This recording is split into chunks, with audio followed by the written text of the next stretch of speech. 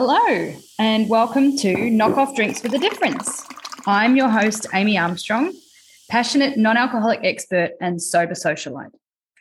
Grab your favourite glass of non-alcoholic wine and join me on the couch for a chat about all things alcohol-free. So today is the 1st of July, and as most of us know, that is the beginning of the biggest month in the year for not drinking in Australia. This is Dry July. Dry July is, of course, very important. A lot of us who are sober now have all done Dry July. A lot of us who have done Dry July made up for it with a very wet August. It was quite a pattern of behaviour. It was having a month off the booze and then making up for lost time in August. I definitely did that myself. But what I like to communicate to people and get you to understand is that if you are taking a month off the booze, it is way better if you can do that with support.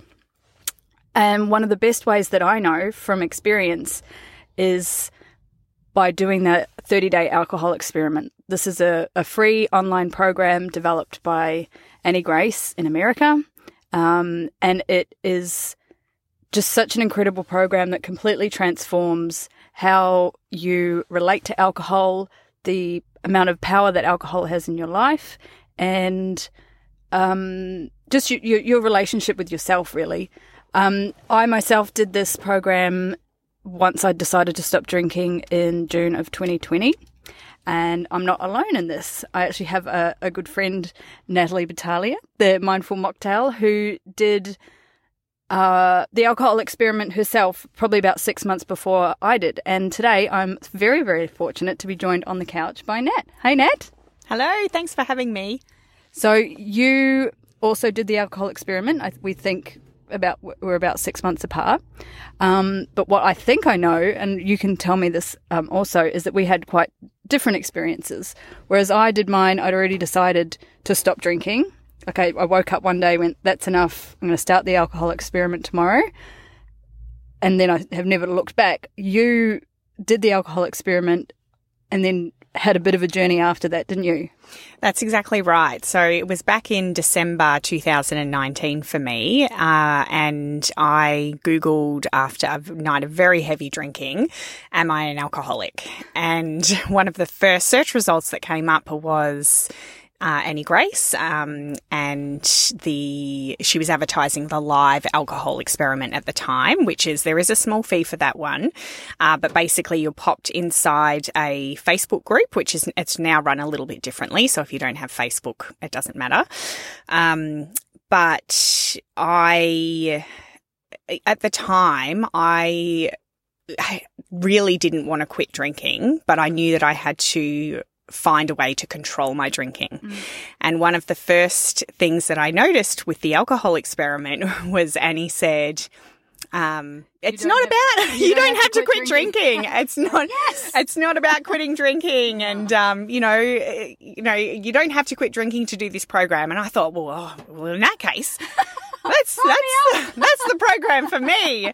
And that was when I signed up to the January live alcohol experiment. Mm-hmm.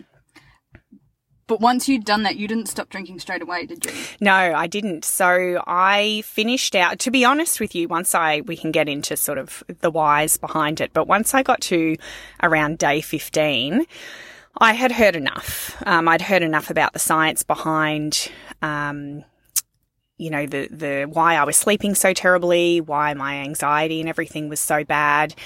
But I really should have finished out the month in hindsight, because after 15 days I thought, nah, heard enough, that's it.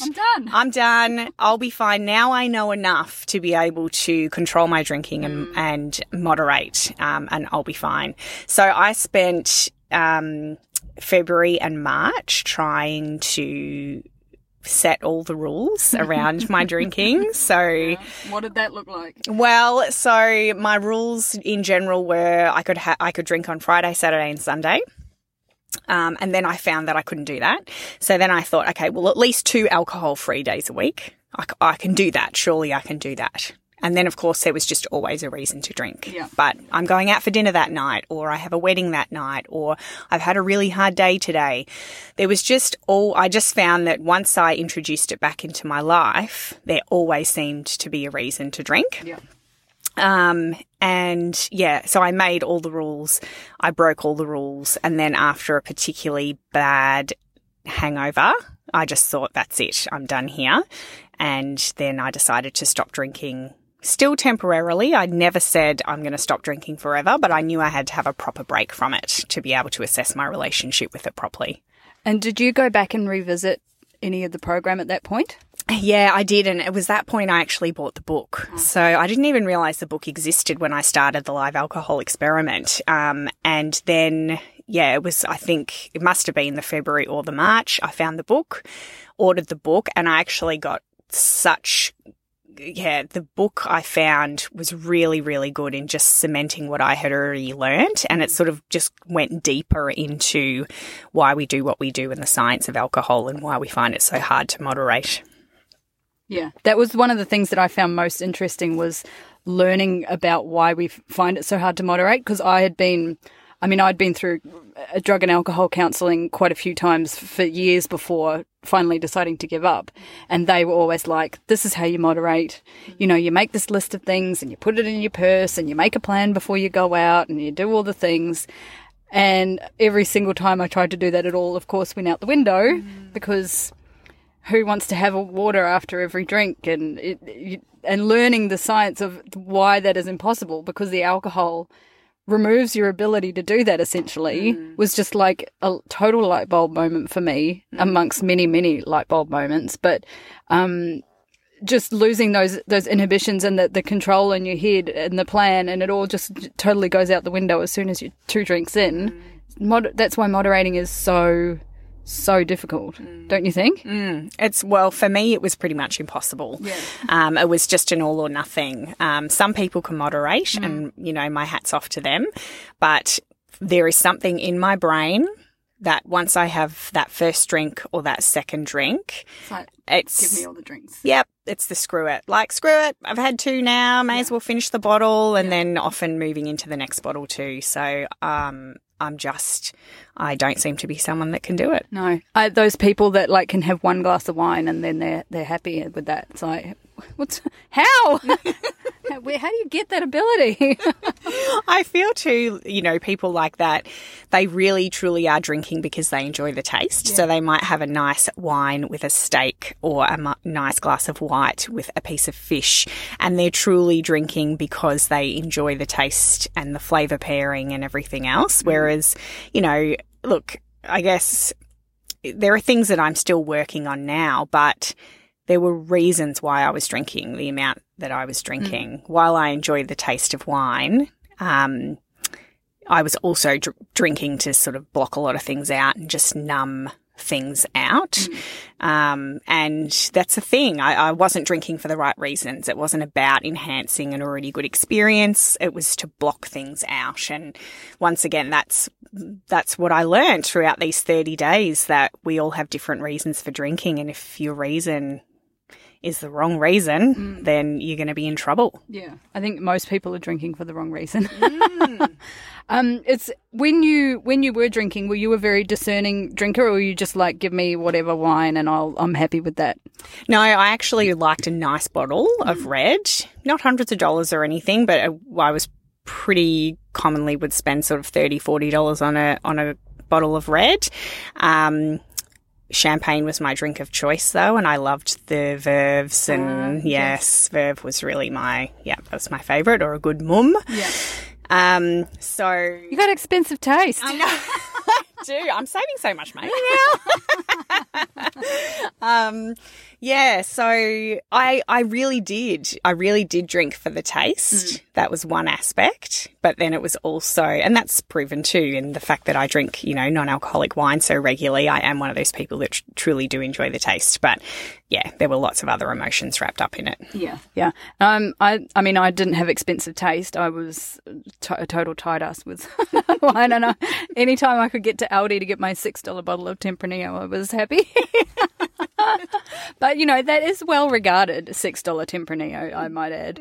But that's been a big shift that I've noticed is once I stop drinking, I actually am able to enjoy things for the taste so much more. And I guess that's why I've taken such a deep dive with non-alc, because I actually am appreciating things for their taste, not for what I'm actually wanting them to do for my head. Do you know what I mean? Yeah, I really do. And also I'm finding with non-alc, I don't drink as much. So I used to, smash a bottle, no problem when it was an alcoholic bottle. But now I can make a non-alcoholic bottle last, 2 days, 3 days, like sort of over 2 or 3 sittings, as opposed to just smashing it all down in one.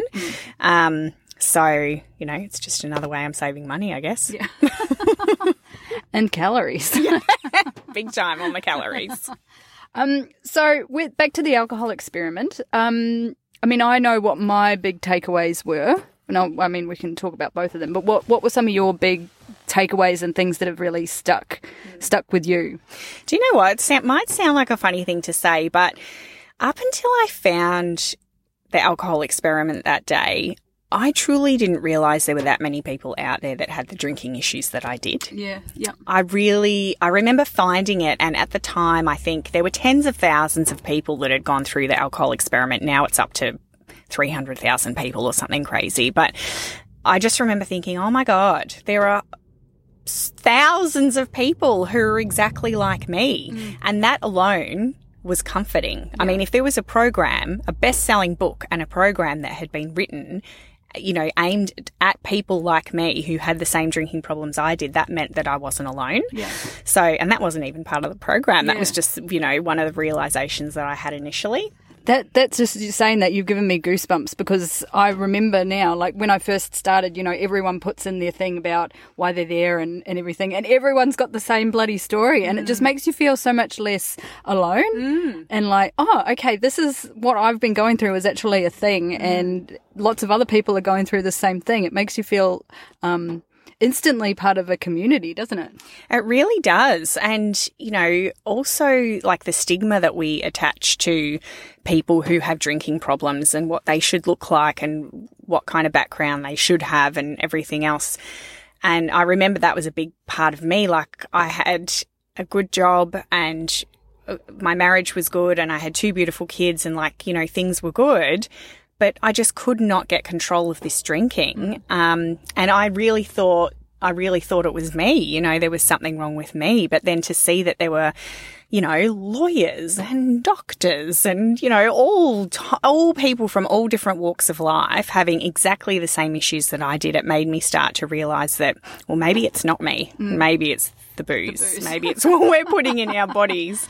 So that was really my first takeaway. And then once I actually started the alcohol experiment, it was one of the first things she spoke about was sleep. So I was one of those classic wake up during the night with a beating heart, not being able to get back to sleep. Why is it always at 3 a.m? Bang on the dot, look over, 3 a.m. Do you know what? I was reading about this recently, and apparently it is something to do with, I don't know if you're a Chinese medicine person, but they actually say that between 2 and 3 a.m. correlates with liver damage or things that are affecting your liver at the time. I know. I was like, what? That's crazy. But yeah, if you look it up, you'll see liver damage, something around 3 a.m. that makes your body respond at that time. So yeah, the sleep was huge, and I'd had 2 children who really didn't sleep very well at all. So sleep was, a precious commodity, and I wasn't getting it anyway. And then realizing how I was affecting it with the booze as well, I just thought, gosh, this needs to stop. And the other one was the anxiety side of things. I was snapping at the kids a lot. I was stressing about things that, I probably didn't really need to. I was anxious all the time. And once Annie started to talk about the relationship between alcohol and anxiety, just a light bulb went off. Yeah. So many light bulb moments. Incredible. One of the big things for me that stood out was drinking for stress and how drinking for stress is like putting a Band-Aid on a festering sore. And you've got that Band-Aid on and everything's just festering underneath and all, it just keeps going and getting worse. And that's just like exactly what I was doing. I was drinking to manage stress, or so I thought, and just making everything so much worse. It's just mental. It's so true. And I would, I would have a problem, say at work or with the kids or whatever. So I would drink, I'd go into the whole screw it, I'm going to have some wine. And then I'd drink too much, and then I would wake up the next day and the problem would still be there, and I'd have a massive hangover as well. It's like, this isn't working. It's not getting rid of any of my problems, and it might be making me feel better. Actually, that was another thing. It makes you feel better for a very short window of time, for maybe those first 1 or 2 drinks, and then after that, your body desperately tries to expel the alcohol and you start to feel terrible. And that short window of time that it was making me feel better in comparison to the huge window of time that I was paying for my decisions around drinking, it just wasn't worth it anymore. No. So you've done the alcohol experiment. You're well over 2 years sober now. Do you think that this is forever? Yeah, it's a good question. I'm asked this all the time. And the truth is, I don't know. I'm never going to, give a sort of a blanket response and say, that's it. I have quit drinking and I'm never, ever drinking again. But what I can say is more and more time that goes on, I just find less and less of a reason to go back. I've done all the big sort of life events like weddings and holidays and things like that I thought I'd never be able to do without having alcohol in my hand. I've now done. And it's like every time I do one of those things and I tick it off the mental list of things I can achieve without drinking, I get closer and closer to the realization that I really don't think I need alcohol in my life anymore. Yeah. I feel the same way. Like, I can't think of a good enough reason to drink. Because it doesn't actually enhance anything. And like we all know now with the great alcohol-free drinks on offer, like you can have the exact same taste experience and you can enjoy a glass of wine and have the ritual and the taste and the experience without any of the negative side effects. So literally, why would you bother? That's what I can't... Yeah. Who's to say? I don't know what will happen in my future, but I can't see a day any time in the next few years where I would think about putting that back into my life. Not when you know the science behind the poison and what it's done to you. I feel like by doing the alcohol experiment, I always say I feel like I've drunk the Kool-Aid. Like it's just flipped a switch in my head, and now that I know what I know, I can't unknow that. And knowingly putting just like literal poison in your body, like why? I was just about to say that too. Like I remember when I first had that realization, even just about the sleep, and I remember thinking, now that you know this, you can't unknow it. Like these are facts. This is backed by science, and this is what alcohol is doing to us. And it would be so difficult to go backwards now. It's funny, we had friends over last night, and I have lots of friends who are heavy drinkers, and I always have a great time with them. And I remember, people are always curious and they ask questions about, why you've quit and, what's different now. And just, I think people do, more and more people are starting to ask me about alcohol and sleep and alcohol and anxiety in particular. And I remember I was explaining to them, a little bit about the science behind why alcohol affects sleep. And they were both holding their big glasses of red wine. And I said to them at one stage, I said, look, at the end of the day, alcohol is a poison that our body just fights to expel. And I said, so as soon as you have a glass of whatever it might be, your body's number one priority above anything else that's going on in you right now is to get rid of that alcohol. And it goes into overdrive in order to do so. And they both just glanced at their big glasses of red, and I could tell what they were thinking. But, and you sort of feel like a party pooper, like giving this information out. But I just think... Sorry to kill the vibe. I know, but like you asked me the question. I don't go around just spouting this voluntarily, but if you ask me a question, I am going to tell you, because there's real reasons why I don't drink anymore. I was the wine girl, and, would have had to have taken something pretty big for me to stop. And the alcohol experiment was pretty big. Was it? Yeah. So there's 30 days in July. No, there's 31 days in July. Mm-hmm. Yep. So there's plenty of time. It's still the 1st. You can sign up. I will put the link to all the information in the show notes. It will change your relationship with alcohol, undoubtedly. You've got nothing to lose by signing up and giving it a go, except the booze, really. That's all you've got to lose is the booze. And you're doing that for the month anyway. So I can't recommend highly enough signing up and just giving it a go and learning something about, the nasty little habit that you've got going on. So thank you so much for joining me for a chat today, Nat. It's been lovely, and it's nice. I think nice that we've both had that shared experience at the start of our sober journey. Mm-hmm. It's my pleasure. Thank you so much for having me, and I'm really happy that we've got that connection too. Yeah. In the show notes, I'll pop a link to Nat's incredible website, The Mindful Mocktail. There you will find an immense amount of resources, recipes for creating delicious, juicy, tasty, alcohol-free drinks. She is such a wealth of knowledge, and she's super creative and amazing. So we'll link to Nat's website in the show notes. There you'll also find links to my events page. I have just launched the Dry But Wet Sydney event, which is happening in August. So you can go and read about that there and find your tickets also. And my next Melbourne tasting is coming up on Sunday, the 24th of June. And that is very exciting to me. It's going to be non-alcoholic red wine. And that's also my birthday week. So we will be making a party of that one. You do not want to miss it. I am doing a weekly drop of reviews now. It's a thing. It's a new system. I'm loving it. I released 5 new reviews this week. I will link to that also in the show notes. It's going to be a great way of me getting those reviews out to you really succinctly. So there's some great products in there this week. I tried the Plus and Minus new premium range rosé. I tried Miss Sand's vodka. I tried Altina's Sangria, and a couple more things in there for you to enjoy. So please head to the show notes. There's all the links there, and always follow me on Instagram, Dry But Wet, for all your non-alcoholic hilarity. If you'd love to follow along in this podcast, please hit subscribe, and I thank you always for your support. Cheers.